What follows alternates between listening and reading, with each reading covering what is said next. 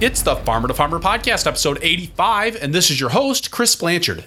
Eric McClam and his dad, Robbie, own City Roots in Columbia, South Carolina. With 8 acres of vegetables, mushrooms, you-pick berries, flowers, bees, agritourism, vermicomposting, and several high tunnels, City Roots is 7 years into its operation and grosses about $650,000 annually and provides a living for Eric and his family on the farm. We dig deeply into their operation and the relationship between Eric and Robbie, including how their different personalities have influenced the growth of the operation and the directions it has gone, as well as how they structure their communications and their relationship. We also explore how City Roots has leveraged marketing partners to extend their reach, how they manage so much diversity in 3 distinct production parcels, and their experience with no-till vegetables, organic certification, and GAPS audits. City Roots has received numerous awards and recognitions, including the 2012 Green America's People and Planet Award for Best Green Business, the 2010 International Downtown Association Pinnacle Award, the 2010 Columbia Choice Award, the 2010 to 2013 Free Times Best of Columbia, Best New Green Business, and the 2010 Farm City Award, Richland County, and the 2015 Green Business of the Year Award from the Environmental Education Association of South Carolina. After spending a couple hours with them, I know why. I hope you enjoy this episode just as much as I enjoyed making it for you. The Farmer to Farmer podcast is made possible with the generous support of Vermont Compost Company, founded by organic crop growing professionals committed to meeting the need for high quality compost and compost-based living soil mixes for certified organic plant production. VermontCompost.com. This episode of the Farmer to Farmer podcast is brought to you by BCS America. BCS two-wheel tractors are versatile, maneuverable in tight spaces, lightweight for less compaction, and easy to maintain and repair on the farm. Gear-driven and built to last for decades of dependable service. BCSAmerica.com. Robbie and Eric McClam, welcome to the Farmer to Farmer podcast. Thanks, Chris. We're excited to be here. We enjoy your show and very excited to be a part of it. Thanks for making the time to make this work on a Wednesday mid-morning out there in South Carolina. And a busy one. Everyone is that way.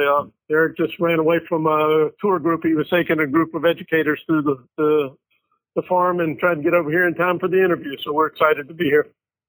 Thank you so much. So I'd like to start with having you guys tell us about the history of City Roots Farm. And well, you guys know the drill. So why don't you just dive in and tell us about your place? Go ahead, Robbie. Glad to. All right. Well, Chris, in 2009, early in 2009, I was laying in bed. My wife was getting ready to go teach. She teaches or taught at the time at a women's college, and listened to NPR. And she said, "You need to hear this guy who's getting the MacArthur Foundation Award for his urban farm up in Milwaukee." And it was Growing Power, Will Allen up there. The next thing I knew, I listened to it, and then before I knew it, I'd semi-retired a little bit early and been a background as an architect and a builder and doing some real estate development that worked out well. So I was able to kind of slow down early, but I'd always had a passion for farming. And so I listened to Will Allen's interview and then looked him up online. And next thing I knew, I signed up for a commercial ag program in Milwaukee and was flying up there once a month for 5 months. And really became enamored with what they were doing there, particularly in the greenhouses and their microgreens and their processes there. And came back and, make a long story short, found some property here in Columbia, and I wanted it to be an urban site. I wanted it to be intensively used. And found a little 3.5 acre site within a mile of my home near a little industrial area. And we got started there. But, of course, most things, it wasn't an easy start. I thought I knew a little bit about zoning and development, being an architect and a builder. And came to find out it was over near an airport. It was vacant land in an industrial area. And I thought for sure we'd have no problem putting a farm. But I found out we were not allowed by zoning. So we had to go through a rather extensive change in the zoning ordinance. We pointed out to them that it was okay at the current zoning to have an asphalt emulsion plant like our neighbor, but we couldn't have an organic farm. Well, the planning department was very understanding and very sympathetic, as well as the mayor. The mayor, was a big supporter at the time. And we went through that and had it changed citywide so that urban farms are now allowed pretty much in several areas of the city, depending on its existing zoning. So we got that going.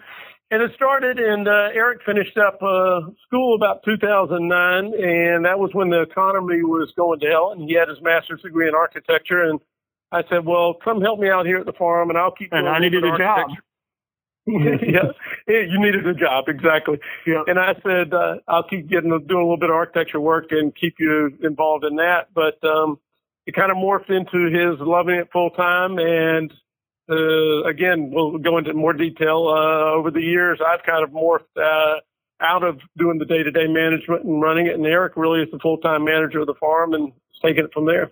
So Eric, you can kind of talk about how we've grown. I mean, Chris, I mentioned, Sure. I think our first full year of 2010, we grossed, I think, $56,000. And this past year, I think we were around $650,000. So we've grown a lot in a short period of time. It's almost doubled each year. But Eric can tell that story. Sure. Like you said, my background was architecture as well. I joke my education in farming came from second grade garden club. That's about it. Hadn't really even stepped foot on an organic farm prior to City Roots, and obviously learned pretty quick through reading numerous books and conferences and touring other farms. But, I first came back to maybe help build and design the building and get my hands dirty a little bit. But I fell in love with it and even turned down a full-time job as an architect, was offered a position and turned it down to take over the farm and run it as a business. And really since then, haven't looked back and joked that I retired from architecture at 25. I'm only 30. So we've been farming for 7 years now. And I'm embarrassed to say how little we knew, but how far we've come. Eric, can you tell me a little bit about how you guys went about growing the farm? Sure. We first started with me full time, and we had a part time guy, which we eventually let go, that was working out. We've over the years we've had some great employees and great staff that's helped us along. But I think without our community around us, the surrounding neighborhood and city, and our customers, we wouldn't have grown the way that we've done. We've had a number of interns and a lot of even volunteers. Being in an urban setting, with a lot of people that have come down and wanted to learn how to farm or garden, or just want to get their hands dirty. They're underemployed or overeducated and need something to do for the summer. And we really first started on the urban farm sites, trying to grow intensive vegetables, but simultaneously trying to grow microgreens. And we realized pretty early on that microgreens were a great niche for us. However, we had to do a lot of education to our consumers as to what they were. A couple of chefs knew what they were, but nobody off the street, none of your farmers market people knew what they were. And we kind of said, hey, these things are little superfoods and they're great for you and they taste amazing. They're beautiful, great aesthetic, great for, the culinary type side for restaurants. And we really kind of built our first greenhouse there and started growing those with the food production, and really weren't doing very well either until we got some extra staff to really manage the greenhouse production well. And then into the field as well, I got some more support staff. I really enjoyed the field side more than the greenhouse, although I've always recognized the greenhouse really kind of pays the bills. I kind of joke sometimes in the previous years, if we stopped growing in the field, we'd actually make money because the microgreens kind of carry us there. But it really, as we've scaled up, we've got some more appropriate equipment, more adequate staff. And really, once I realized that I needed to release and relinquish the reins a lot of times, that we had staff that were very confident that, we have a field manager and he's got support crew. We've got a greenhouse manager and she's got several support staff in the greenhouses. And I hired a sales operations position that, took over a lot of the sales and communications. And since then, we've actually even hired on another person part-time that does all of our social media communications and farm tours. And agritourism also has really been kind of sometimes a saving grace, even to bring in some extra income from venue rentals and dinners and events. Having a diversified operation has really helped us grow, but also I think at times spread us too thin, and happy to kind of discuss those things as well. Yeah, Chris, if I can weigh in, I think Eric said it well. I think one of the reasons we've grown is he's young enough and at the time naive enough to try everything. So my role has been kind of slow down and say, whoa. If it was up to me, we'd have one greenhouse and we'd be poking along pulling weeds by ourselves. But Eric has been rather fearless, and it's been a nice yin and yang between us. We get along very well. The real growth, I think, is a result of Eric. And then what we've done with some of our bigger accounts. It's the Pareto principle, 80-20. 80% of our income probably comes from 20% or less of our clients. So it's been a fun road. Well, so you mentioned that you're grossing about $650,000. Are you guys making a living on the farm with that? Yes. I mean, one of our goals from the beginning was to, and I think it's in our little mission statement, was to actually sort of create as many jobs as we could with, a living wage. And we joke part of being sustainable is having a sustainable income. But I have to confess, I was fortunate to be in pretty good shape financially when we started this. But after the first year, I got scared. I looked at Eric and I said, I think I've got a black hole here. This cannot continue. This is not sustainable. We were hemorrhaging rather deeply, and my nest egg was shrinking, and it was scaring me a lot. And we really buckled down and sort of figured out the things that were more profitable, and we started increasing sales and, started going on from there. So other stuff, the CSA and restaurant sales and making the turns. And we teamed up with a nonprofit down in Charleston called Grow Food Carolina that distributes a lot of our produce to the restaurants and stuff down in Charleston. Charleston is just a special, magical city, and they have thousands and thousands of great restaurants, and so they've been our distribution network, and I think that really kind of pushed us up, and we've kind of taken off from there. We've got accounts with Whole Foods now, and working on with U.S. Foods, and we're probably the largest microgreen producer in the Southeast, and we're seeing that grow, and we're excited about it. To answer your question a little more directly, I'm making a salary in which that I've got a wife and daughter at home, and closing and buying a house on Friday, and able to support a family. And for our staff, we pay the majority of them are salaried and offered benefits, health benefits as well. We pay much higher than any minimum wage, and make sure that we're paying our staff, our field crew, at adequate rates, and our management staff even more, and they get paid vacation as well. Majority of our staff we retain year round. Probably 80% of them are year round. Only a couple of them are part time. At this point, we've got 8 full-time staff, 4 that are the 8 salaried, 4 that are pretty much full-time hourly, and 3 or 4 part-time lower hours. But we've got a pretty big crew, and 75, 80, 90% of those will retain over the winter as well. But, I think we still don't pay them enough. Eric doesn't make enough, Chris, and our other people, they do such an incredible job. Our goal is to increase their salaries as well and retain them. They've bought into it, and they deserve more, and we're trying to scratch away so we can pay them all more. Well, one of the things that I think is really interesting about your operation is just how diverse you are. I mean, you guys are marketing through a wide variety of channels, and you're also doing not just vegetable production out in the field and microgreens, but you've got like 27 other things that you're doing as well to bring in money. Yeah, so, obviously we've got the vegetable production, which is the primary thing we started, and at this point, we cultivate about 8 acres altogether. And let me give you the breakdown of acreage and the farm kind of scale first so you understand all of that. The urban farm site now, through a little bit of expansion, is about 5 acres altogether. Cultivated acreage at what we'll call the City Root site is about 2 acres. And then we've got about 9,000 square feet of greenhouse in which we grow microgreens and have an aquaponic system. We've got another greenhouse that we built for events, about 2,000 square feet, which we'll be converting into either flowers or microgreens, and then another 5,000 square feet of high tunnel. And so we've got about 2 acres of vegetable production on the farm there, along with some extra perennials and stuff, which is about a quarter acre. Then we lease about 6 acres down the road at a local high school, what Heath Hall Episcopal School, where the bulk of our vegetable production happens, and a lot more and more cultivating equipment and larger equipment's at. And then we've got a family property that we have that's 10 acres irrigated that we've just been cover cropping the last couple of years. It's about an hour and 45 minutes away from the farm. That we don't have that active at this point. So we do also grow cut flowers at City Roots, and we're looking to actually increase that and really transfer a lot of the urban farm site into flower production, and are actively looking for a flower farmer to hire onto our staff.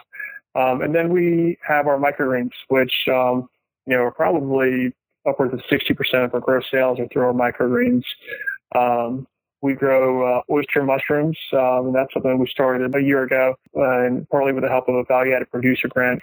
We also we do youth pick, blackberries, grapes, and blueberries on the farm seasonally.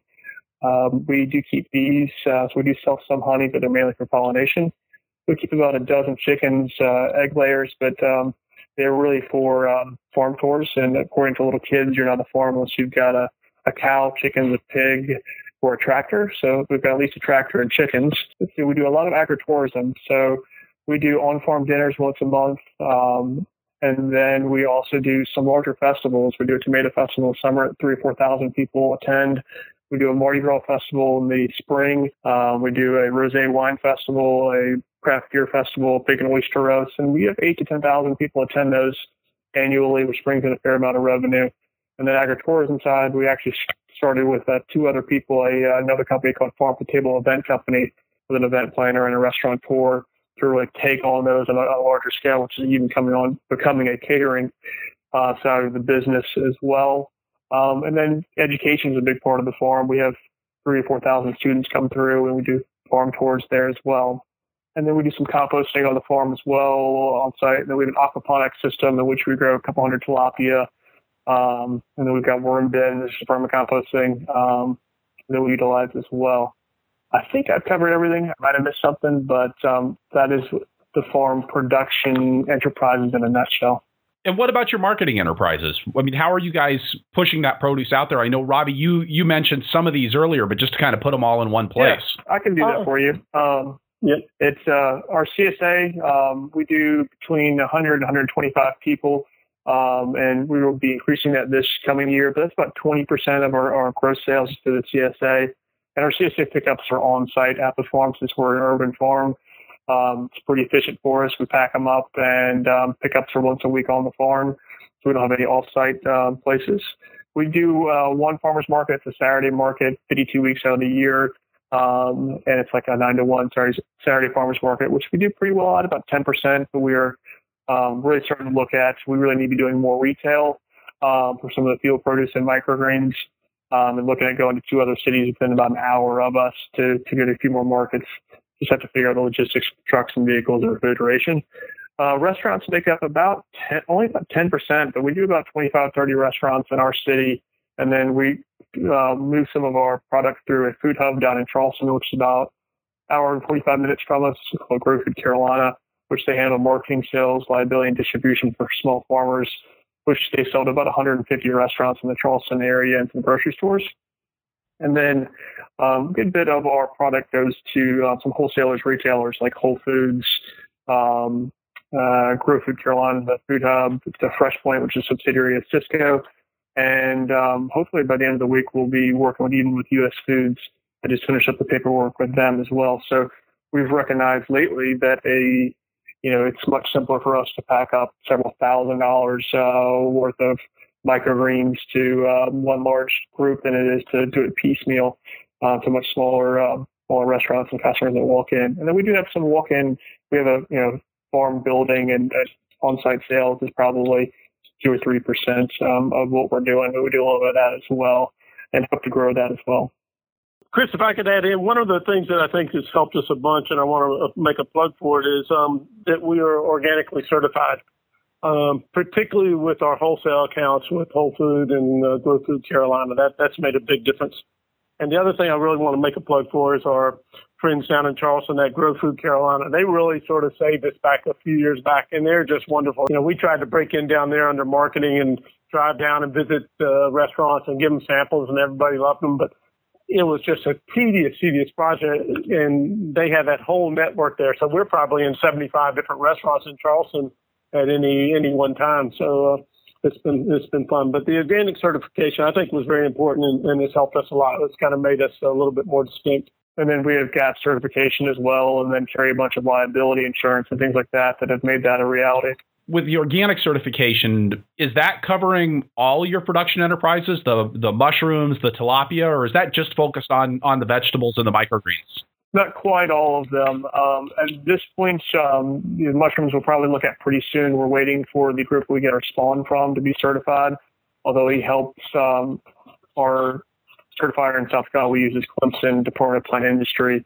And the person we get our spawn from is helping them figure out how that might work for their certification. So we're waiting on the people we get our spawn from to then certify. And then our flowers aren't yet, but they probably will be. The aquaponics system with NOP rules is kind of a difficult situation that we haven't even bothered it. The aquaponics system is a really neat system. However, it is a teeny part of what we do. And it's just kind of passive at this point with a couple hundred tilapia. And we sell a good bit of watercress and nasturtium blossoms, but we don't market those as organic because we don't have them certified. But, all of our microgreens, all our vegetable production is certified organic. Tell me a little bit about how you went about the GAPS certification process. If I can, let me do the first part there because it's nice. We actually were approached by our local USDA representatives and sort of said, I want to help you get there, and it's important. I had seen stuff and been to some conferences and sort of came away initially with the idea that it wasn't necessary, but Eric sort of pushed and said, yeah, we should do this. And the individual that approached us was through a farm-to-school grant through the USDA, and she was worked for, I think, for the Department of Ag, and then helped basically write our food safety plan with us, went through how the certification was going to work and the inspections. So we had somebody that held our hand through all of it. I was very much pushed for the necessity of one, just it's the best practice. And, we really want to look at the farm. How do we do things in the best possible way from a management perspective? And just food safety is important. So, but it also, we knew that from a business side, to be able to get into some of these larger wholesalers, we had to have it. It was a necessity. So we just kind of made sure that our protocols were in place and that our employees were trained and that the food safety plan was enacted. How challenging was that for you?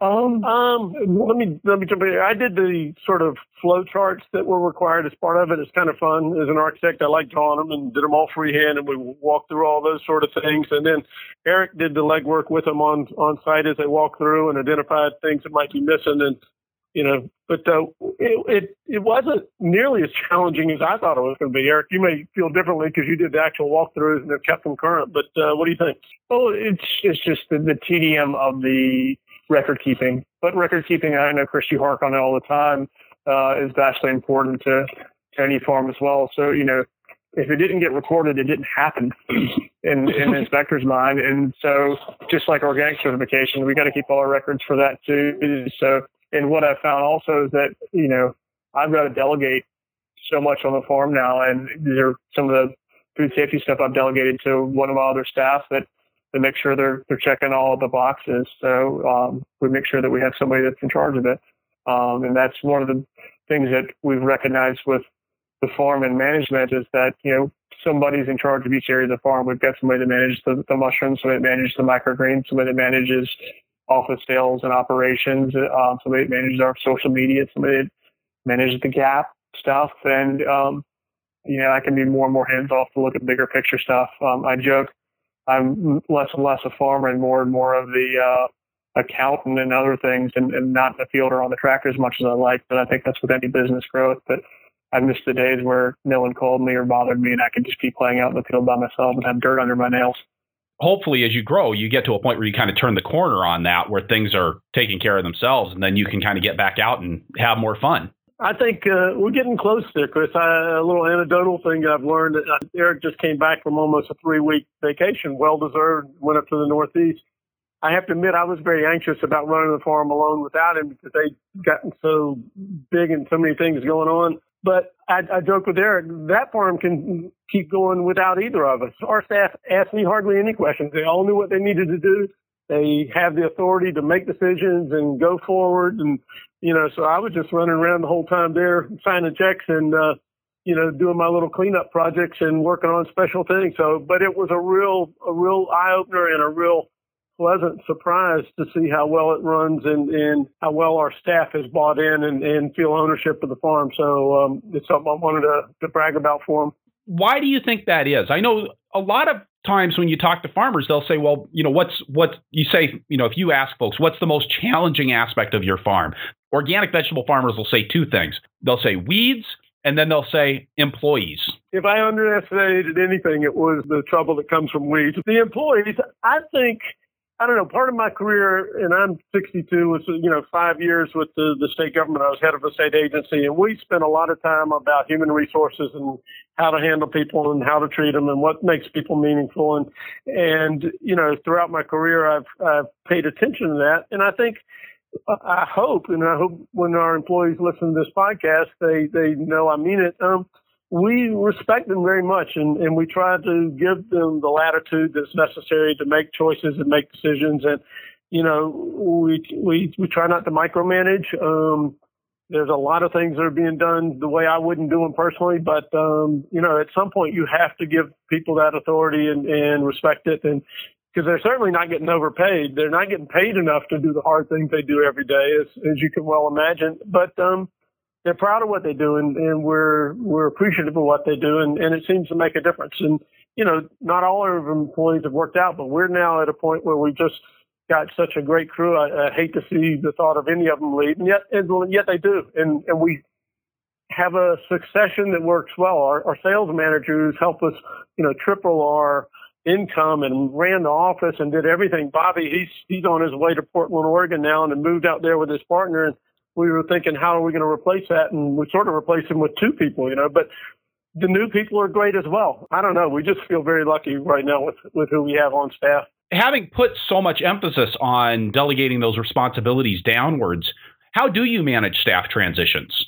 Yeah, I think it depends on who it is and how it is. And probably the best example is with Bobby, who just left.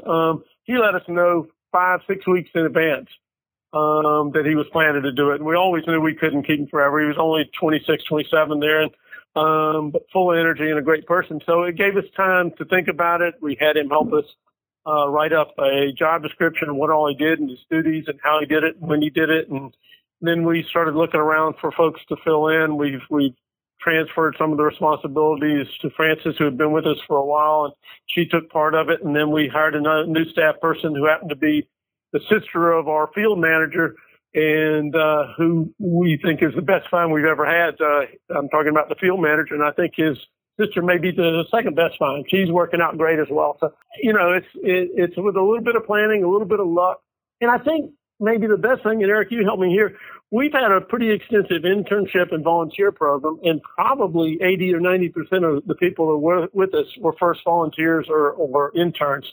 So we kind of got to do a little shakeout, and we kind of found people that we thought were so good we couldn't let them go, and found full-time sort of things for them. So it's been a good testing period. Yeah, I mean, it's one of those things that, if somebody is an intern or worked with us that we think we really want to retain, I mean, I'll literally take a pay cut to keep them on board. We find a way to financially make that happen. Good people are hard to find, and what we do, we want to incentivize them to stay around. We've had people that didn't work out particularly well, and those are the harder things.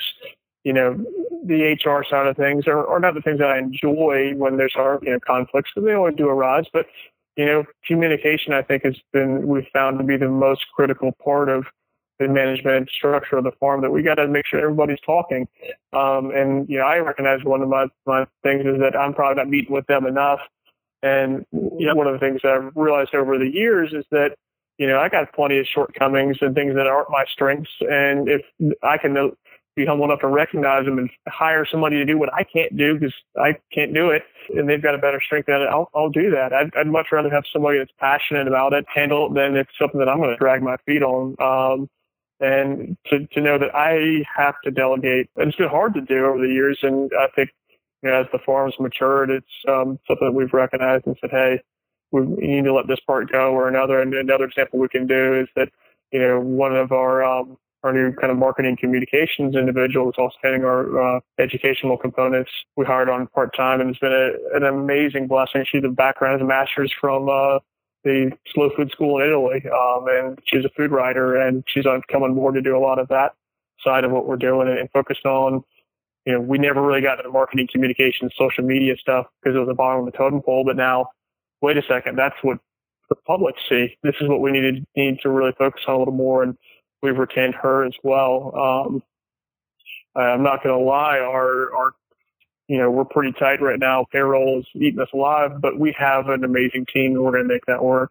I think it's always a little bit of a stepwise thing, right? You need the people in place to grow the business, and you have to grow the business to have the people in place. Yeah, and there's exactly. always it's a balancing act. So you're always going to be on one side or the other. You're either going to be understaffed and overworked, or you're going to be a little bit overstaffed and trying to make up the money side of things. That's balance being a verb and not a noun. Yeah, and we've done both, and it's always a balance. Chris, you hit it right on the head. This last season, coming into this year, I think we made the commitment to try to find and hire the staff we need to make it work. With that 5 acres that Eric mentioned out in Heathwood, we were converting what was a field of kudzu and debris, and it's taken us a couple of years to get it up and running. And last year, I don't even know if it was profitable. We had so much weed pressure. It wasn't. We've done a bunch of things there to improve that, and we've got a lot of staff on it, and it's been fun to see that turn around. So you mentioned the importance of having the interns and the volunteers as kind of feedstock for your employees. Some folks that are there who aren't full time with you, but are kind of where you can identify the people that you want to elevate into full-time status on the farm. Can you tell us a little bit about how your internship and volunteer programs work? Sure. I guess I'll begin by the volunteer side. We've got a lot of universities around us. We have students that sometimes need class credit or some curriculum type stuff, and will come and want to work on the farm a little bit or writing a paper for class and want to volunteer some. And we get both high school and college students on the volunteer side, or some retirees in the neighborhood that just want something to do. So we recognize a couple people through that program. Actually, though, one of our longest employees at this point, about 5 years now, our greenhouse manager came on as a volunteer years ago and moved down from Ohio and volunteered a couple of times as a master gardener and worked up at Green Acres up there. And we were like, wow, she's incredible, and ended up offering her a job. And we started doing internships kind of early on, and they were kind of loose and not as structured as we would like. They were unpaid. They kind of helped out where they could, kind of thing. And as we kind of progressed, personally, I pushed very hard for having a paid internship. I felt that if that wasn't the case, that they need to be compensated. I know a lot of farmers have discussions about whether they should or shouldn't be.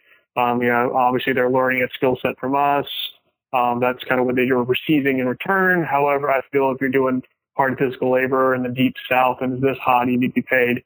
Those interns either come from, most of them are college students. Some have moved from other states over and stay with us for longer periods of time when we recognize that they're a good fit.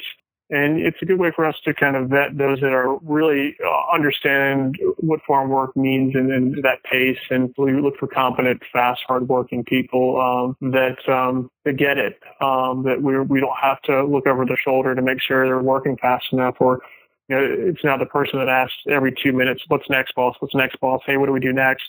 They can look and are smart enough to say, "Okay, I think I understand what's next." And if they don't understand, they'll stop and ask me before they break something. But, it's something that, it does add to our payroll, but I think it adds to the importance of what we're doing, both on educating young new farmers, but also for us to potentially hire some of them on, and most of which, a couple of them, we always keep a couple on through the season. And if I can add something, 2 things. One, Chris, you may have heard it before. It's one of my favorite things. There's 2 things on a farm that can do a lot of damage in a short period of time. One is a tractor, and the other is a volunteer. That's right. So we keep that in mind. And back in the beginning when I was more active, I would tell all our staff when they would, complain that one of the volunteers had done something wrong or, had made a mess. I reminded them that was their responsibility, that they must not have explained it well enough or worked with them close enough, that teaching was an important part of it. The second thing I want to add is that, we try to tell our interns from the very beginning to ask questions. And much like we're happy sharing with you and your listeners what we've done, we like doing the same thing with our interns. We'll share them the financial side. We make them work the market. We rotate them from the greenhouse to the field to the mushrooms. So we do try to return the good fortune that we have having them on site with a full rounded experience. And we're still not doing that as well as we should. There's always room for improvement, but that's certainly our goal. And, we've had many of our interns tell us it's been the best job they ever had. And, like Eric said, many of them we keep and find work for them on a year-round basis. So we cross-train all of our interns across the farm in each department. But we also trying to cross-train all of our staff as well. So I want to be able to interchange our greenhouse or field staff at any time, or retail, or, the I've been on some nonprofits, and you say, okay, what happens if the executive director gets hit by a bus? What do we do? And want to make sure that there's a plan in place for how this place operates. So, what if I get hit by a file cabinet one day? How do we keep going? So, our planting plans are in place and work through with our field manager, and there's a lot of flexibility there, and that's something that we're kind of working on together. He's been with us about a year, but internships have really helped us build the farm and what we're capable of doing. Now it's my job to make sure that they have the adequate equipment and things that they need. And I've kind of, when I got back from my long kind of little sabbatical, looking at some other farms last couple of weeks, and realized that we need to invest more in some of our processing equipment and other things that will help them out, both just because of ergonomics, but efficiency. And we're really pushing to make the appropriate purchases to make this place as efficient as we can. I want to ask you about profitability, because you mentioned early on that one of the things that you did was to focus on your profitable activities, to figure out, where you were making money and to try to grow in those areas. And you've mentioned like the aquaponics is something that is sort of a little sideshow right now. And Eric, you just said we didn't make any money on that off-site place because of the weed pressure. How are you guys tracking profitability for different enterprises or different locations? Well, we're not doing a good enough job. That's something that we need to work on. I was going to say the same thing. Go ahead, Eric. You got it. Yeah. We do have QuickBooks. We do record all of our harvest and sales and all that kind of stuff, and we do try to delve into that. We can take a general look at that 5-6 acres that we're farming off-site. Two things happened last year with that site. One, we got 23 inches of rain in 3 days and had flood conditions out there and lost the majority of their production during the fall in October.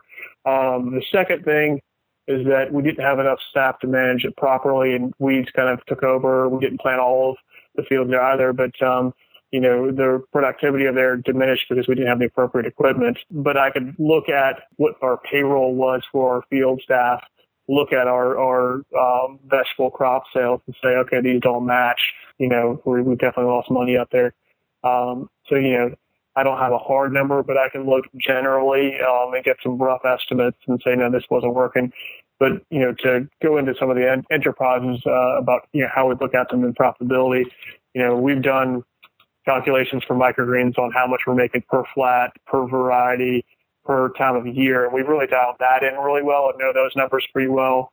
The field's a little bit harder because every year, we first started about 6 years ago with an acre, then an acre and a half, then 2 acres for a couple of years. And last year we added 2 to 3 acres at the other site. Now we've got full 6 acres on that field. So every year, that number of cultivated areas really increased.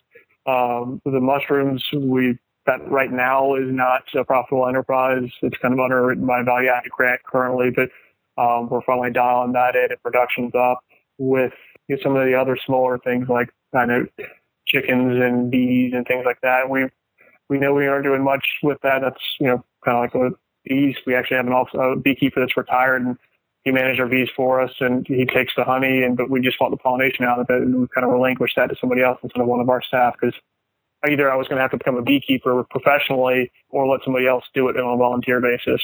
So some of the things we can kind of look at, and we also have looked at agritourism, and we've actually added a lot more infrastructure on the farm for that, but that's kind of the low-hanging fruit. We ran out our farm as a venue for weddings, parties and events. I'm embarrassed to say even fraternity and sorority events. But that kind of cash flow pretty easily. The infrastructure is already there. It's one of my staff members hourly paid for a couple hours. We really net a lot more off of running the farm. We drove one evening with a wedding. There's a hell of a lot of radishes that we have to grow. So that part of the farm has been helping us expand more rapidly than if we just had a farm. And we net $30,000 or $40,000 each year off of venue rentals and agritourism and school tours, and that doesn't really take much of our time or resources to do so if we already have the infrastructure in place. I think that's really a place where you guys are taking advantage of your location being right there in the city. One of the things that we joke about, Eric and I thought we'd be down there pulling weeds by ourselves, but we have had a wonderful reception here in the city of Columbia.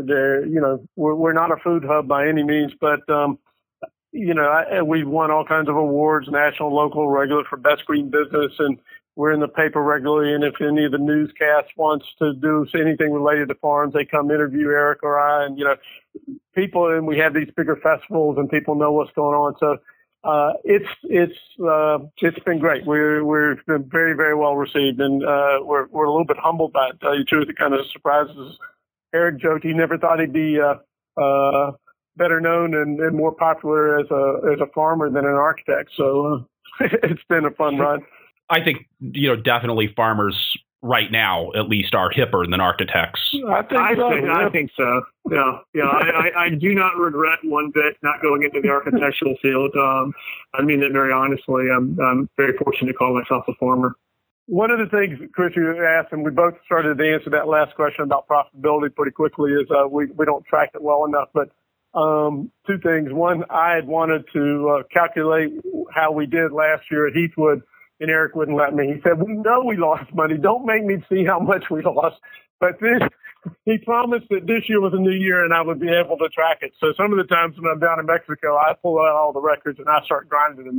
And I've had a great time doing that. We love spreadsheets as well. And I did that with the microgreens and shared it with our folks there. And, we make some choices. We grow some stuff that are kind of lost lead items that take forever and they're not very profitable on the microgreen side.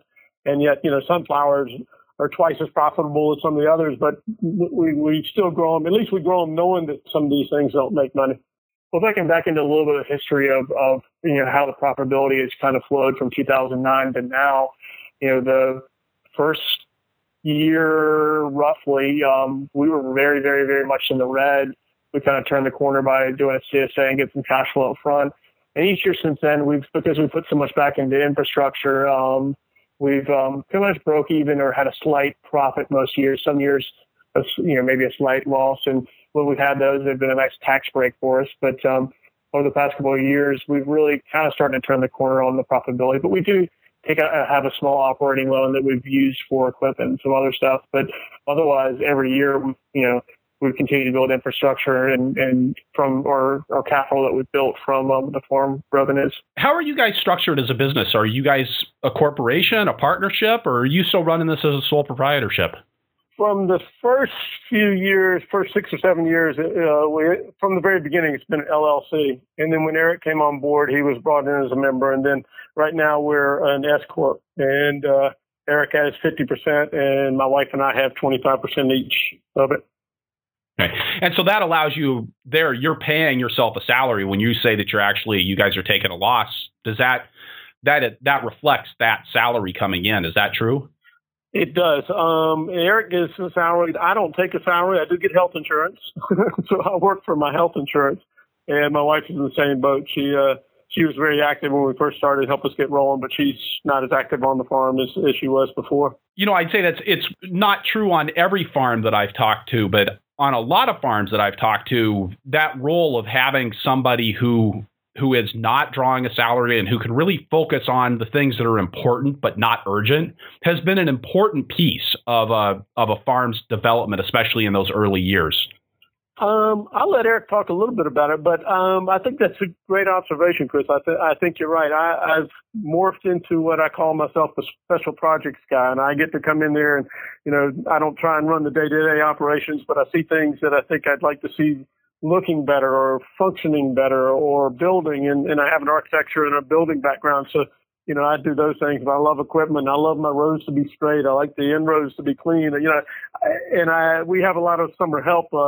Some Urban League kids were my favorite, these high schoolers that have never had a job before. And I said, all right, guys, come on, let's have some fun. You guys have to keep up with a 62-year-old. Come on, let's go. And we have a good time. We get it done, and we slept like dogs. This summer, I tell you, as I mentioned earlier, July has been brutal, but I'll lose 5 pounds every day when I come in from just sweating, have a few beers, and try and gain it back in the evening. I think we had 17 days over 100 so far this summer. Which is pretty crazy. But to answer that kind of back with the the overall big picture stuff, I think we stagnated for a little while a couple of years ago because I didn't have basically the staffing resources to to take on the things that were hindering me. And I realize now that I have to stop myself. I can't be the person out there hand pulling weeds or even harvesting some of the stuff sometimes, and realize that, I hope that I'm a more valuable asset, tracking down larger wholesale customers or making sure certifications are there and those bigger picture kind of things, and let, the equally as important parts of the farm, like harvesting and cultivation and all that are occurring. But my role is just different. I don't try and look at our managers and our staff as I'm their boss, I'm their peer and colleague. I'm just working on something different, that's equally as important as what they're doing. And I try and, reiterate that with them, is that, you pulling weeds is just as important as me doing what I'm doing. But for the bigger picture longevity of the farm, I need to be keeping this farm from hitting the guardrails and wrecking. And that's what my job is to be, engineer of this crazy train. You mentioned that you guys are selling at the farmers market year round. Is your CSA also year round? It is not. We are going to try and shift more towards that. So we do have a couple high tunnels. We're fortunate with our CSA. I'll just talk about that for a little bit. That, we always have microgreens in our CSA. We typically always have mushrooms in there as well, field crops, and cut flowers and stuff. So we're actually, every product in our CSA box is from our farm. So we don't bring any outside products in. But we don't quite do year round. We're going to shift a little bit to it. But we typically do an 8-week spring, an 8-week summer, an 8-week fall, and then we usually throw in like a kind of a 4-week in between. We'll do like a January, February one, that's smaller, like 20, 25 people, and we'll do that again in late summer, early fall. So and we'll break it up a little bit. So we don't try and do a full year round or 24-week in a row one. Occasionally, the spring and summer typically kind of run into each other. But July is so hot here that we typically take a break for the last couple weeks of July, first week of August, because everything's kind of waning from the summer and spring or fall stuff can't go in yet. But we're moving more towards a year-round CSA and kind of breaking those blocks up into 4 or 8-week sessions to make it a little bit more affordable for customers. But I do want to say we don't grow everything, and that's one of the things we realize on the profitability side. I don't grow potatoes. I don't grow onions. Occasionally I'll grow garlic. We don't grow melons. We don't grow a lot of the crops that take a lot of space. And that was mainly when we were just on the urban farm site, but now we've got a larger field that applies as well. It's much more profitable. We kind of joke kale is king. We can grow a lot more kale more profitably than we could a row of melons. And I've never grown sweet corn and never will for that same fact. But we've got several precision Jang seeders. We have a Gang 12 Jang 12 row seeder and several of the individual ones. And we'll actually intercrop in between our 3-row bed transplanted stuff too. So we really push as much productivity as we can out of the fields. And we really want to make sure that those are things that are profitable. We try and push that very hard and that we can sell well or cut and come again type options like kale. How cold does it get there in the wintertime there in Columbia? We are in zone 8. We're kind of a hot 8, but not that cold. We'll see several freeze events throughout the year, snow maybe once a year, but we use plenty of row cover out in the fields. We get frost a couple times a week in the wintertime. I don't know, Dad, what do you think about that? That's about right. Relative to Wisconsin, it's a balmy winter. Well, relative to Wisconsin, everything's a balmy winter. Right. But no, we can grow a lot. It becomes a matter of the daylight hours but we only lose about, I think it's mid-December to mid-January when we have less than 10 hours of daylight. So it's a workable winter. We can basically grow over winter. We can pretty much grow year round, and that's why we're going to probably shift more towards some year round CSA. And we never stop growing. Literally, our microgreens are 7 days a week. I'll come in and water microgreens on Christmas, unfortunately, to my wife. But, and in the field as well, we've got stuff out in the field year round. Obviously, more of your cold hardy brassicas and root crops and stuff. But we can still grow leafy greens over the wintertime for the most part, especially in our high tunnels, which you obviously get a jump start on some of the spring crops in there and summer stuff too. But Eric, if I could add, I think that's one of the things we're looking at adding, though, some more high tunnels to get a little bit more production in the wintertime in particular. We've kind of looked around and most of our greenhouses and high tunnels are used. It's sort of recycled as part of our sustainability. We market ourselves as a sustainable farm. We tell the story. Our first greenhouse was something we bought from a guy that used to be a tobacco seeding greenhouse. And so we tell him we've gone from growing poison to, the most healthy food you can probably grow in microgreens. So it's been fun. But we found going secondhand has worked very well for the greenhouses and the high tunnels. And we like building them. We enjoy the building side of stuff. And I'm very fortunate that my dad is rather skilled in construction. A lot of times I don't get to build them in their entirety, but usually he'll manage the construction of one of these things. And one of the things we found also that we'll go to our local metal fence company around the mile or two from us and buy a lot of the metal material, the purlins, a lot of the pipes, and all the nuts, bolts, and fixings for about a third the price of your greenhouse company. We'll order the trusses, the plastic, and the blowers and all that from our greenhouse companies, but it is significantly cheaper for us to go get the pipe down the road. With that, Robbie and Eric, we're going to take a break. We'll get a word from our sponsors, and then we'll be right back with more from City Roots in Columbia, South Carolina. The Farmer to Farmer podcast is made possible with the generous support of Vermont Compost Company, makers of Fort V and Fort Light potting mixes for certified organic transplant production. And while it's hard to start thinking now about next year's potting soil in the middle of the current season, you don't want to miss participating in Vermont Compost Company's fall pre-buy program. When you order Vermont Compost potting soil for next year's growing season, you can save significantly on the finest potting soil that I personally have ever used. There are many great options for significant savings. Vermont Compost Company organizes shared truckload weeks when they organize and group orders by state or region. When you place your order to ship on one of these shared truckloads, they offer discounts on the purchase of your potting soil. Plus, they consolidate the orders so growers also save on shipping fees. Now, if you want to get the best possible deal on Vermont Compost potting soil, order a full truckload. If you don't need a full truckload yourself, get together with your farming friends and neighbors and order a full truckload together. This option offers the best possible price per sling bag or pallet and the best possible shipping rate. It's also the best option for growers who are a great distance away from Vermont. Growers who pre-buy full truckloads often end up paying a price for their sling bags that is lower than what growers pay for a sling bag picked up in Vermont. The fall pre-buy program runs September 21st to December 21st. For more information, visit the website vermontcompost.com. Bandwidth for the Farmer to Farmer podcast is brought to you by BCS America. BCS two-wheel tractors are often mistaken for just a rototiller, but it's a truly superior piece of farming equipment.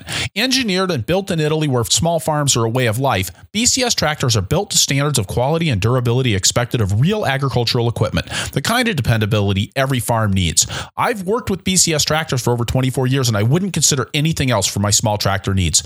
And I'm not the only fan. More than 1.5 million people in 50 countries have discovered the advantages of owning Europe's most popular two-wheel tractor.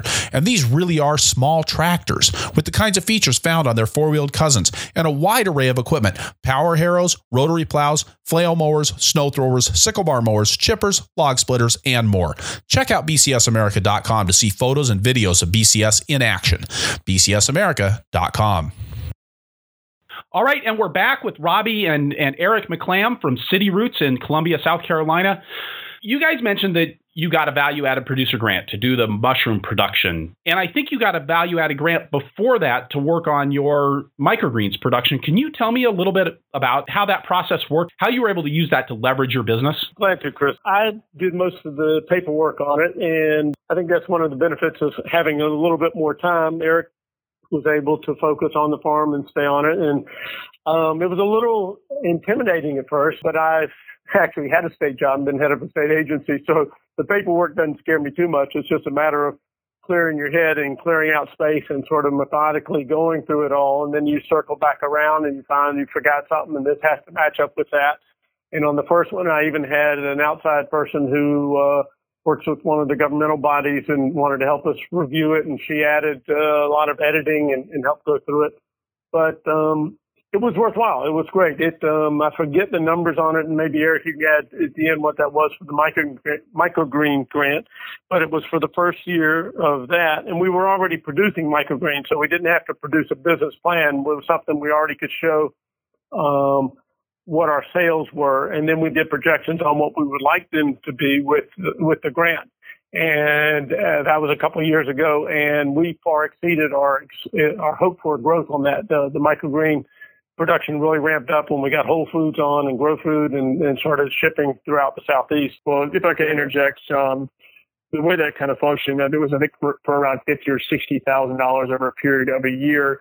It was for operating capital. It was a matching grant, so we had to have $60,000 in matching funds. So it was a 50-50. It was a 50% from the USDA and 50% from us. So we had to prove that we had $60,000 in our checking account. So we had to go through one of our local banks and make sure we had funds in the operating loan to exceed that if we had to. And so there were some things we had to do on the financial side to make that a reality. But at that point, we'd been in operation for years and had plenty of equity to be able to do so. Yeah, I'm glad you added that. That was kind of critical there. And fortunately, we were able to do it. So when we started to think about applying for another one, we were at the tail end of the microgreen BAPG grant, and we decided to apply for mushrooms. We were already producing it, and we'd had mixed results. It's a little tricky, but we worked a lot with one of your previous guests, Trad, who's been on your program. Trad's been a big help. We've had him down, and he helped us get started. But we went ahead and decided to apply for a 2-year grant, and at this point, we're very glad we did. We're about 2/3 of the way through the first year. But for that grant, we would really be losing some money. So it's helped us through the personnel side of it in terms of funding. We think we've turned the corner, and we're really now starting to produce it, and we're optimistic that we'll be able to make that a profitable component of one of our enterprises. But for that value-added producer grant, we probably would have given up on the mushroom production. We would have shut it down a little while back. Yeah. So what kinds of things has the value-added producer grant funded for you? Primarily staff. It'll allow you to get an extra employee or two in there. We're able to allocate some of my time and Eric's time as owners as in-kind matching. So we'll do a lot of the focus on the marketing side of it. It allows us to include in the budget some marketing as well. We've done that. What else is sales, marketing, delivery, and advertising for it. It doesn't pay for any infrastructure, none of that. It's really mainly for the staffing and marketing of it. And again, we have to match those funds. I think it's important if someone is applying for the grant to realize what the intent of it is from the government. And I think that intent is to create more jobs and to allow a business to thrive. And so we focus on that. And the truth is, it's really worked, particularly in the microgreen production. I don't know that we would have been so bold to try and expand like we did and have the funds to hire extra people, but it really allowed us to turn the corner. Kind of like you mentioned, Chris, before, that you have to get more staff to grow more, but then when you get more staff, you have less profit because you got more staff, and that sort of vicious cycle. It's a great vehicle to do it, and I found the staff with the U.S. Department of Agriculture that worked with us incredibly helpful. We found that in all the areas. We feel very fortunate here, and I imagine it's the same in other states. Have you guys used other grants as you've grown your operation? We have. One of the first ones that we pursued was through our NRCS, Natural Resources Conservation Service, through their EQIP program. So with that, most people are familiar with the high tunnel program. We installed one of those, micro irrigation, composting shed, cover cropping. We did a conservation activity plan through that as well, which a local nonprofit helped us with, for nutrient management and a bunch of things. So really, because we're certified organic, there are priority points for that EQIP program. And there aren't, we're kind of farming in a vacuum in Columbia. There really are only one or two other smaller vegetable farms around us. And then we've got one that's, does 2,000 acres of collards down the road. But for the most part, when we've applied for one of those EQIP grants, we've received one because there's funding available. And then the other one that we did several years back has been a whole other story in of itself, is that we were awarded a National Conservation Innovation Grant to convert our farm into no-till industrial production. It hadn't really transitioned as well as we would have liked, but we partnered with a professor from the University of South Carolina, Buzz Clute, who's a soil scientist, and I was really kind of inspired by Ray Archuleta at a talk a long while back about no-till and the importance of that. And so we kind of plodded along, planting multi-species cover crops and using a roller crimper and planting through those residues, and that helped offset some of the costs for the equipment to do so. And we've had mixed results with no-till, and have not converted the entire farm into that. And it's kind of a hybrid now at this point of cultivated space and some no-till and then back and forth. And now we're currently working with our land-grant university, Clemson, to do some further share grant research with them. And we're just one of their partner farms to do those experiments. And then we've also worked with another group doing some variety trials as well, working with Cornell on that. But because we're in the city, we are a great demonstration workshop facility. So we have a lot of on-farm workshops that we will partner with a university or conservation district or USDA to give workshops on different aspects of our farm. And that's been really great for us. And you know, I've always learned much more from other farmers and visiting other farms. So we always want to have our doors open to others. You know, people can walk through our greenhouses and see everything, and we have a very open door policy. So, and that includes all those workshops too.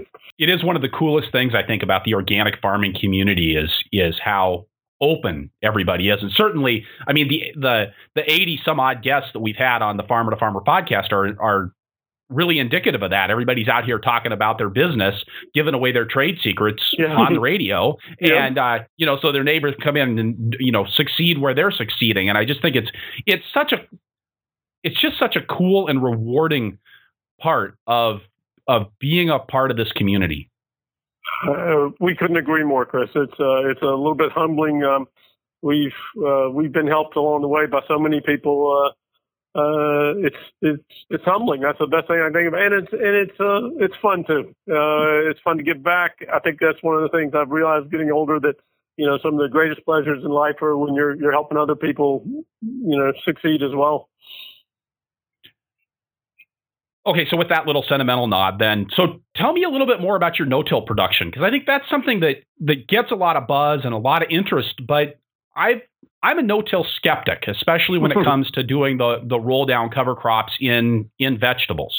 It's been a little bit of a roller coaster. I mean, we started, and again, back to our naivety, we were 2 years into farming maybe. We tried to start doing no-till, and I didn't know how to farm in the first place. So we have had mixed results. And I guess I'll start by saying what equipment we use. When we first got started, we had a pretty big tractor for a little urban farm. We had 65 horsepower New Holland with a front end loader and a tiller and box blade and a bunch of stuff like that. And we were tilling as much as we could because that was only one of the few ways we could keep the weeds at bay, and then realize what that was doing to our soil structure.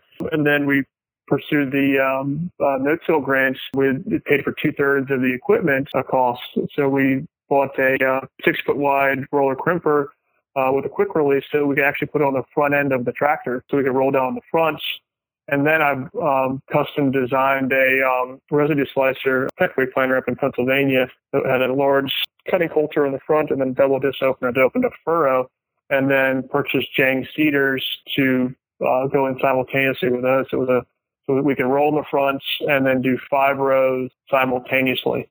It sounded amazing. Like this might work great. So we could roll down this crop residue, we kill it in place, it'd keep a even soil temperature, it'd break down at organic matter, the weed suppressant. You know, these seeds are going to pop straight up through, and then we'll just harvest and be done.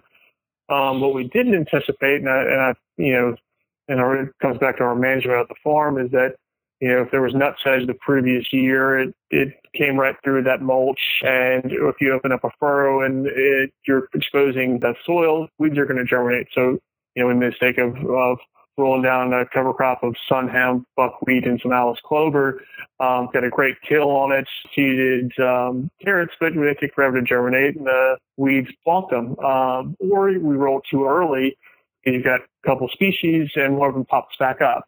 And then, you know, what you put in there, now it's getting covered. We've seen a good bit of success, though, when we were overwintering rye and vetch or rye and clover and transplanting directly tomatoes or eggplant.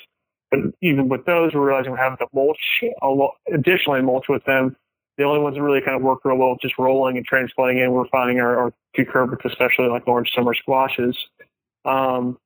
So we haven't quite gotten the mix and timing right for a summer cover to be rolled down for a fall direct seeded crop. And the issue also with planting the overwintered cover crop is you kind of negate your spring crop. So we haven't really found something that can roll down early in February or early March to then plant a spring cash crop into. So there's a lot of timing and management that we haven't quite gotten down yet. We're working with Clemson a little bit on that. But what we are finding is that when we do roll and transplant through with specific varieties, it works pretty well. But again, we're still trying to figure that out. We've now, with the larger acreage, purchased 3 mechanical transplanters of the carousel type that have been cut through that residue. What we're really kind of finding is we just have to roll it and then plant through. But if you roll it and wait too long and go through that residue slicer, it pulls up the whole crop residue with it and bunches up. And then the precision seeders, the gauge wheel gets caught by sun hemp, and then you're not dropping any seeds. So we're still tinkering with it. So it's not a true no-till, even with those scenarios. We also have, do stale beds and flame weeding and other stuff too. But it's been challenging, but when we have selected the appropriate cover crop, rolled it at the right time, and transplanted through with the right crop, it's worked really well, and I've really liked it. But when it goes wrong bad. So it's not something that we should have done at the stage of farming experience that we had, but it's definitely something that we're pursuing. And each year we're doing more no-till. At this point, if we have a cover crop and don't feel like we can roll it down and plant through it, we'll use a push hog, which there's a couple of pieces of equipment that are vital that we don't have. What we're doing is we're spin spreading seed and then lightly tilling that in and getting the cover crop in place because we don't have a no-till drill. So our next step, we've now gone to at a larger acreage. We bought a really neat piece of equipment after having 23 inches of rain and flooding. Realized we need to go to raised beds. We bought, and I will say it wrong because my Italian's terrible, but by Maschio, I don't know how you say it in Italian, but from them a piece of equipment called a Tarzan, which is a raised bed shaper power harrow piece of equipment. So it's a dual power harrow bed shaper, which gives us a 56-inch bed top, about 10-inch raised bed on which we can plant our 3-row transplanter on, which are 20 inches on center, and can plant onto it. But right now, we can't really put in a cover crop particularly well on a raised bed like that without having to reincorporate it with that power harrow or something else, or just disking it down and plant it flat again. So we're going to try and look at finding a 3-point hitch mounted drill, maybe 6 feet on center, to be able to do that. So we're missing a pretty vital piece of equipment in the equation to do no-till. We may even pick up a flail mower at some point to knock some stuff down if we have to plant through. Or anyway, so there's some big pieces of equipment we need to purchase to make that happen. And while we're on the equipment talk, what we're using out there with the transplanter and that power harrow, we've got a 75 horsepower 4-wheel drive John Deere. But what we're finding with that new piece of equipment with the Tarzan is that we've got large 16.9 rear tires, is that we're eating up 6 or 7 inches of our raised bed top because we got fat tires in the back. So if you know anybody that has a 85 to 105 horsepower high clearance vegetable crop tractor with 9.5 rear and front tires on 48-inch rubbers, we'd love to buy it because that's the next thing we're doing. We've got to get that piece of equipment to make our operation really hum along a little bit better. So we're recognizing as we go that some of these pieces of equipment aren't quite there yet that we really need. And I'm happy to talk more about the other pieces of equipment we have too. Well, tell me a little bit, talking about tractors, how you're managing these really 3 different plots of land with your equipment. It sounds like you're pretty spread out in terms of your field operations.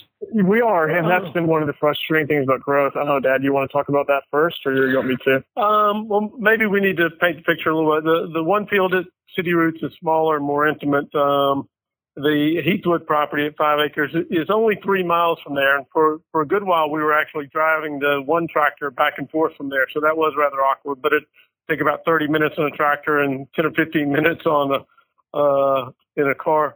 In our third location is Old Family Farm in Lake City, where we have about 10 to 16 acres that we've mainly kept under cover crop because that one really just is too far to get to and work with. So we have that in our future plans to do something there. So it is the tractor work. I think Eric's done a great job of looking at and looking forward and trying to find the right equipment. We kind of fumbled around a few times. What he didn't tell you is the two other tractors we have on the farm that don't work. Can I tell that story? Yeah. Yeah, you can tell that one. Go ahead.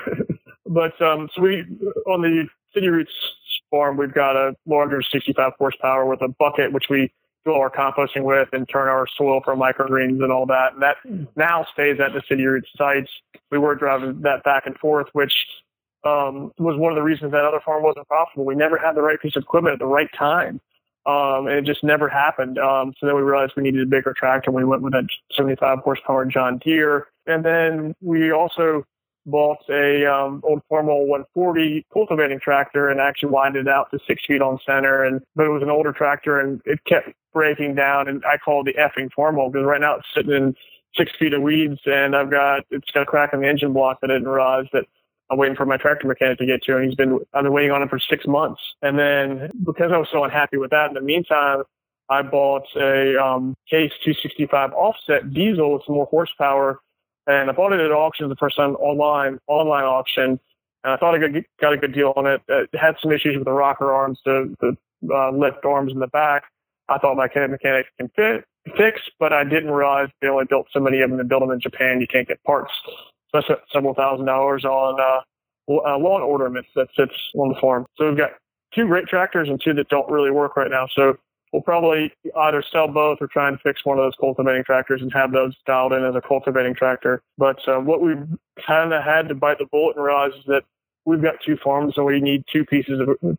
We had to duplicate the farm essentially. And that was one of the big things that we had to spend tens and tens of thousands of dollars to really outfit the 6-acre farm Heathwood with the right equipment. So now out there, we've got a larger horsepower tractor to do our primary tillage. We've got a disc harrow. We've got a Williams tool system, which I love, with a Mater Mac on it for side dressing. We've got a 6-burner flame weeder that my dad and I built, a field cultivator, a 3-row transplanter, a bunch of Jang seeders, a box blade, and maybe a couple other little things out there, and then a couple cultivating tractors that don't work. So we've really had to pay up and get the right stuff, and we're still working on that lineup.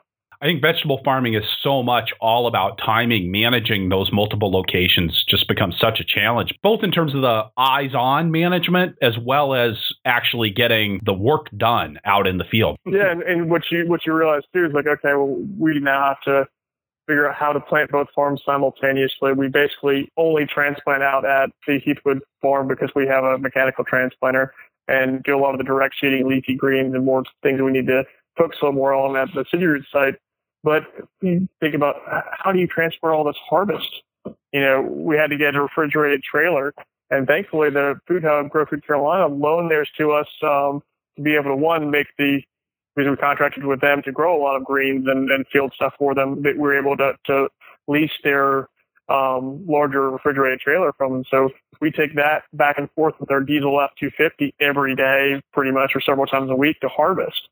Then run it back to City Roots to wash, pack, and process. So, I really wish I had one big farm. Having 2 locations is very challenging and very trying. And that's why we're going to move the City Roots farm more to just microgreens than just flowers. Have the other one just as vegetables so that, we can split the operation and my guy hasn't having to run back and forth for my field manager. So, how do we make these things work synergistically is a little tough. And it's a lot of, I joke, all I'm doing is heavy materials handling and logistics now. I think even on a small acreage like you guys are running between the 2 operations, still a relatively small business, it is all about moving stuff. Mm-hmm. That's what farming is. It's the process of moving things. With that comment, you're exactly right, Chris. One of the things that I think I'd encourage for your listeners is partnerships with other people. And one of the things you have to move, and Erica just mentioned yesterday, I got to get on the phone. We're getting too many eggplant. What are we going to do with these? What are we going to do with the mushrooms now that we're doing it? And we have these relationships with some of our wholesalers and the Grow Food down in Charleston, that we can actually contact them and say, help me move this product. And most all the time they'll respond. We do that with our restaurant chefs as well with things. It's about relationships. And I don't think I can emphasize that enough. None of us are doing this in a vacuum. We need other people to do it. And we've had so much help along the way. It's important that each farmer cultivate those relationships with their partners. It's something that John Peterson at Angelic Organics said to me a couple years ago. That he said to me that when you use a middleman to get your work done, like you guys are talking about this food hub down in Charleston, you're essentially paying that person to do a job for you. Mm-hmm. You're hiring work done, so that's why you take a lower price to sell to the food hub, is because you can make one call and say, wow, we got a flush of mushrooms. We got too many eggplants. Help us unload those. That means that you don't have to hire somebody on staff to call around to 75 different restaurants and sell a couple of pounds of eggplants and a couple of pounds of mushrooms to each one of them. They're going to do that for you. Exactly. And the beauty of, like, say, Grow Food, they take a 20% commission. Prices in Charleston are 20% higher, and it's a win-win. It is really great, and those partnerships extend all the way to the agritourism. That's why we formed a Farmer Table Event Company to do all the farm events, and the venue bookings, we outsource that to somebody else because I can't handle it. And those are all those little things that have been great, that benefit other people, and also helps pay another person a salary or hire another person. That again, it's another job for somebody. One of the things that I found really interesting about your farm when I first heard about it is the fact that you guys are really a father-son partnership. And you mentioned early on in the interview here that Robbie, you started the farm and very quickly brought Eric on board. I guess I'd like to dig in a little bit into how you guys have your relationship structured. And I think maybe a good place to start, Robbie, would be for you to give us a little bit of history about your involvement with the farm, because I know that's changed since the beginning. Okay. And glad to. Well, the interesting part is Eric is a triplet. So he has a brother and sister the same age, same mother and same dad, of which I play an integral part, and a younger brother as well. So at one time, Chris, we had 4 kids under 2. So farming is all about logistics. I think raising kids was as well. So we're kind of used to that. But our structure for Eric and I now is it's evolved, and it's evolved in a very comfortable and really, I'm happy to say, without conflict sort of way. I provided most of the financing to get it started, and then sort of drew a line in the sand and said, okay, now this farm needs to be sustainable, and we've got to work it. And Eric has responded very well and been sensitive to the price things and the profitable areas that we talked about. But he really has the freedom to make decisions with or without me. And because I'm out of the country about half the year at different times off and on, he's gotten used to that responsibility. But I think, and I'll let Eric respond when I get done, when he feels like he needs to talk to me. But we talk regularly. While I'm down in Mexico, we'll talk 2 or 3 times a week, and the emails are going, and I'm working on things for the farm. So we stay in touch that way. I think it's a very mutually respective sort of thing. I joked earlier, I kind of put the brakes on things or try to slow him down and get him thinking through it. Eric is a high energy person. He, can barely finish thinking of an idea before he wants to jump on the tractor and go do it. And I'm the one that, if it were still me, I'd still be planning the second greenhouse, So I'm the slower, more methodical. I like things kind of worked out a little more. So it's a nice, again, the yin and the yang. It's a great balance. I'm proud of what he's done over there, and I try to defer most of the credit to where it is today to his ambition and his energy and his insights. They've been right on target. It's been a fun ride. Eric, is that true? I think so. I think he spoke very well of that. I think it all begins with respect and communication, and I'm very fortunate to. We've got a very tight-knit family unit, and it starts from, an early age there. But I'm fortunate I can work a 12-hour day with my dad and then go get a beer and not slug it. Or, we get to joke back and forth and have a good time at it. And very, very fortunate that is the case. And, I think, from an early stage is very respectful for my desire to grow the business and allow me a lot of leeway to do so. And I think if that hadn't have been the case, there might have been some frustrations over time, but there never really were. Very early on when I first came on board with the farm, obviously I have to be very thankful for the opportunity that my dad gave me. It's not very often that, infrastructure and capital gets plopped down and say, hey, do you want to run this thing? And was given some leeway to do so. And I think because of that leeway and ability to grow it, our working relationship has been great. But early on, I struggled a lot with whether or not I wanted to be a farmer, whether I go back to architecture. And that was a hard transition, and he was very helpful in mentoring me on where to go with that. And I distinctly remember one time he got back from Mexico and said, man, I had a great time, no stress, it was awesome. And I said, well, I didn't. I've been stressed out and anxious this whole time to get all this stuff done. And he kind of laughed and said, well, I guess it looks like somewhere in the last year or two, this, I transferred all the stress and anxiety of running the business onto you. It's your responsibility now. And, you take the reins. And then, at some point we discussed for a long time about how that, that transition to ownership might happen. And we talked to Lucy about it because I didn't know whether I'd stick around initially and was always paid a salary. But then we kind of said, okay, let's build some sweat equity into this. And eventually it was written into the operating agreement as a minority holder of the business. And then later on to, being a half ownership there, and was very gracious to even do so. I'm very lucky that actually happened. But, I don't know. It's been nice to be able to make decisions, but they're tempered by that of, a father, a colleague, and, hopefully no longer as much of a boss. Hopefully on a business level, we can be peers. And I think there's been a lot of respect on decision making, and we go back and forth, and, neither of us has a majority say in that, and we just have to rationally talk through what our next steps are. You've mentioned communication as being something that's really important a couple of times. You talked about its importance in working with your employees. You've talked about it between the two of you. Communication is an easy word to say, mm-hmm. but how does that actually play out? Like, I mean, what kind of structures do you have that make sure that communication stays open? Because it's pretty easy to let that door swing shut on its own. Chris, you're good at this. You're in the right career there with these interviews. That's the right question. And it's not an easy one to answer because it is, like you said, an easy word that people throw around. And I think we use the word a lot because we know it's important. And yet we also know we're not doing as good a job as we need to. We need to have more regular meetings with our key staff. We need to include them in stuff. I think it's nice when Eric and I are both on the farm because when he starts talking about this new commercial kitchen and processing, I said, have you talked to Beth?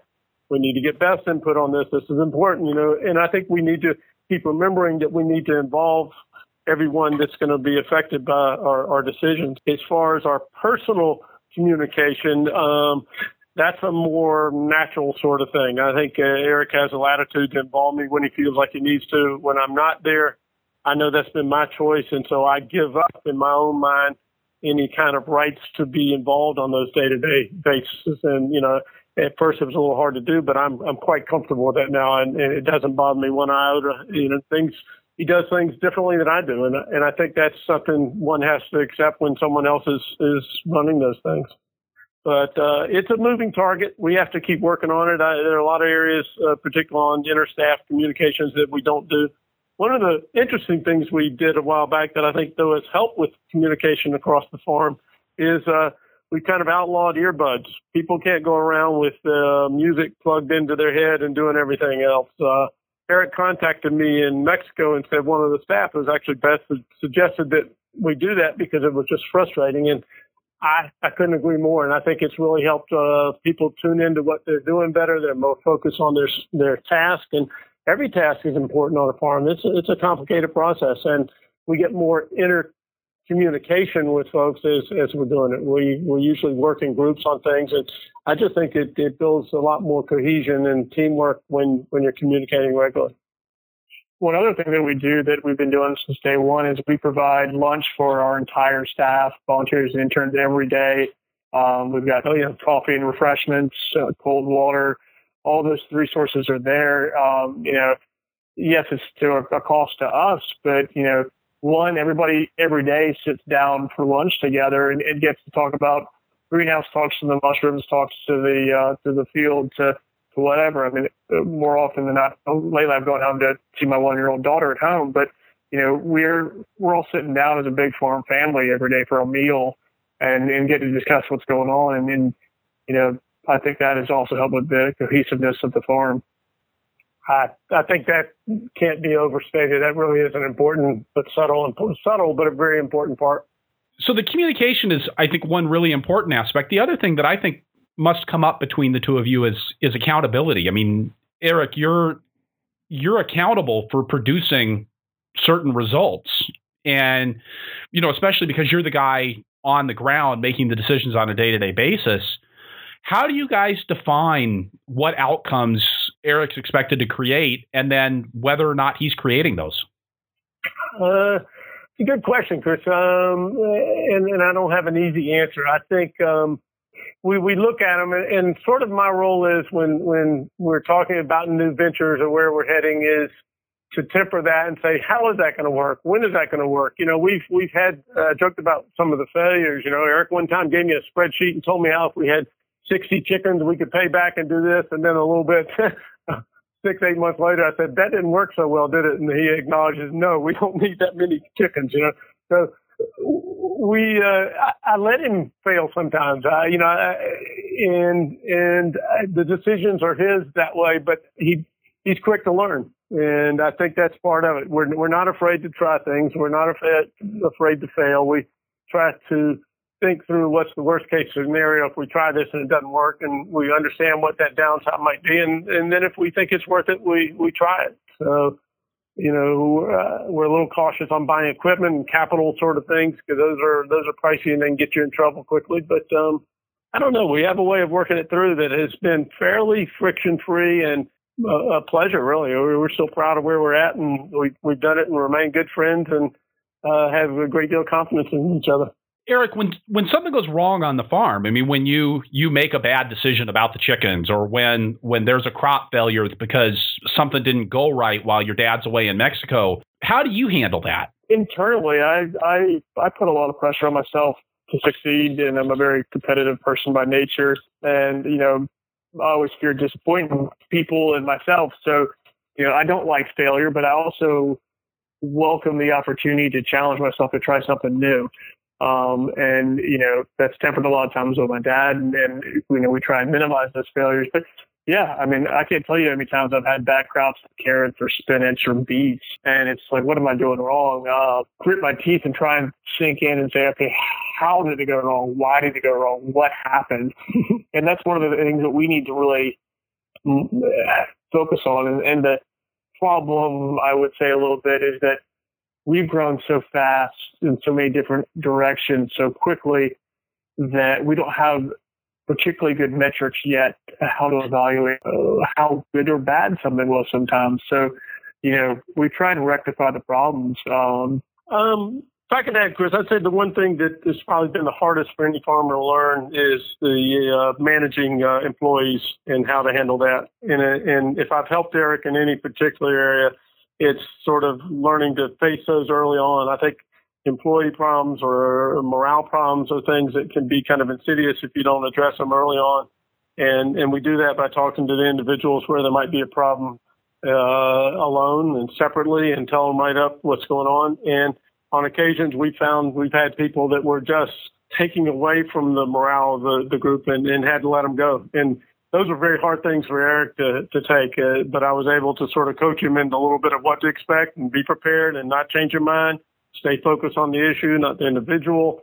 And, we'll try and end this relationship with this person on a positive note and try and help them go somewhere else. But that's always a tricky part. And I think most farmers probably hadn't had a lot of employee experience, and it's a slow learning curve, but Eric's picked up on it very well and listens well. And I don't have to beat him up on the other stuff. He's his own biggest critic on stuff, and he knows when things haven't worked out. And so I can't pile on those, but we're working on it all. Do you guys have a regular schedule for communicating? No.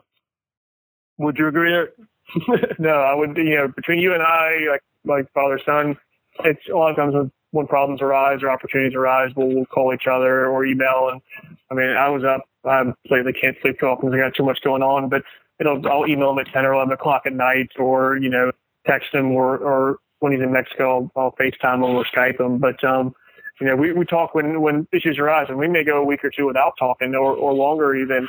That wasn't always the case, but, with my confidence has increased in the farm, and I don't need to have every little question answered. But with our staff, we need to have more regular meetings, and they're kind of a little bit more sporadic. I'll go and check on each department periodically, but we need to have some more management level meetings more often. But that's something we need to fix. All right. So with that, we're going to turn to the lightning round here at the end of the show. Eric, what's your favorite tool on the farm? That's always a tough one to answer. I would probably go with either the Williams tool system with a Matermac fertilizer distributor on that. If not that, it's, the Tarzan Power Harrow bed shaper. But the transplanter was transformative for us too. So that's mine. Robbie, what's the best advice you've ever gotten about farming? Well, it wasn't the best, but the first advice I got was from a farmer friend. Says, "Do you know what you're doing?" and my honest answer was, "Not at all, Andy, or I wouldn't be doing it." Eric, what's your favorite crop to grow? I knew you'd end up asking me that question. Profitability-wise, it's definitely going to be the microgreens. In the fields, the lowly radish and hot turnip sometimes are a great thing to grow because you know what? I can't screw it up usually. So. And then for whoever wants to take it, what's next at City Roots Farm? The vision's always cloudy. I wish I had a crystal ball, but the direction I think we're heading towards is expanding our microgreen production. And to do so, we're going to probably build a 4,500, 5,000 square foot greenhouse this coming fall. We've got a couple other big wholesale accounts that we just got on board. They can actually take that production. And that's the big direction that the microgreens are going in. With fuel production, we're looking to buy a couple more pieces of equipment like a no-till drill and a larger high clearance tractor to really kind of dial our fuel production and really make that sing. And we're going to pick up a greens washing system for both field greens and microgreens. And then the next big thing is that we're going to build a rather pricey, but I think necessary facility on the farm, which is going to be primarily a more refrigeration and a larger air-conditioned space for microgreen processing, washing, packing, and kind of distribution kind of area. That'll also have a commercial kitchen within it. We do so many venue rentals and on-farm dinners and events. We found the necessity to have a kitchen for that side of the farm, but also we're going to be looking into doing value-added products like your typical jams and pickles and things like that. But we want to have a kitchen to be able to add value to those, thousands of pounds of tomatoes or cucumbers or squash that hit us in the middle of the summer that we can't quite figure out what to do with. So yeah, I think that's where we're going, and still building up the mushroom production via that grant. So a lot of stuff, I guess. Chris, if I could add into that, I think what my advice has been to Eric and remains as we think about going in the future is for him to look hard at the things that he's enjoying doing the most and continue to pursue those or expand those, and to look at the things that are causing the most aggravation and try to eliminate those. It sounds like a simple sort of process, and it's an oversimplification, but I think we oftentimes forget to think that way. And I'm hoping as we go into the future, he keeps that in the back of his mind as we make choices on what we're going to do. And if you guys could go back in time and tell your beginning farmer selves one thing, what would it be? I would say get the appropriate equipment when you need it. Bite the bullet, take out a load, but get what you need to make the whole operation work productively and efficiently. Otherwise, you're wasting money and time, and it's frustrating. I wish I'd gotten a tractor a long time ago for the other farm, and I wish I had the knowledge to know there was a high clearance out there. I think I heard it on a podcast from you that actually even existed, so thank you. My advice, Chris, would be to make them, and this is a plug for you, and it's intentional, is to make them listen to all 80 episodes of your program before they start anything. I'm serious. Eric said, go find the right equipment. Well, how the hell do you know what the right equipment is? You know, that's easier said than done. And you got to listen to other people and see what they did and explore those sort of things. So that's the cautious me, you know, but a great resource really has been your programs. And I enjoy riding in the car now because I've got one running every time. It's just getting through it. And I listened to some of them twice. Like I said, it's been fun. Thank you so much, Robbie. Thanks so much for being on the show today, you guys. This has been really great. It's been our pleasure. We really have enjoyed it, Chris, and good luck. And we'll be continuing to listen. Thank you so much. Keep up the good work, you guys. Appreciate it. Thanks. All right, so wrapping things up here, I'll say again that this is episode 85 of the Farmer to Farmer podcast, and you can find the notes for this show at farmertofarmerpodcast.com by looking on the episodes page or just searching for McClam. That's MCCLAM. Don't forget, you can support the show by going to farmertofarmerpodcast.com/donate. Your support makes a big difference to us, whether you provide ongoing support or make a one-time donation or make your Amazon.com purchases through our affiliate link at farmertofarmerpodcast.com/Amazon. It all helps us keep the tractor running. Reviews and referrals are the bread and butter of our business, so if you enjoy the show, please bounce on over to iTunes or Stitcher and leave us a review. You can sign up for my email list at farmertofarmerpodcast.com, and I love to get your guest suggestions. This episode is a direct result of one of those suggestions, so please keep them coming at farmertofarmerpodcast.com. Thank you for listening, be safe out there, and keep the tractor running.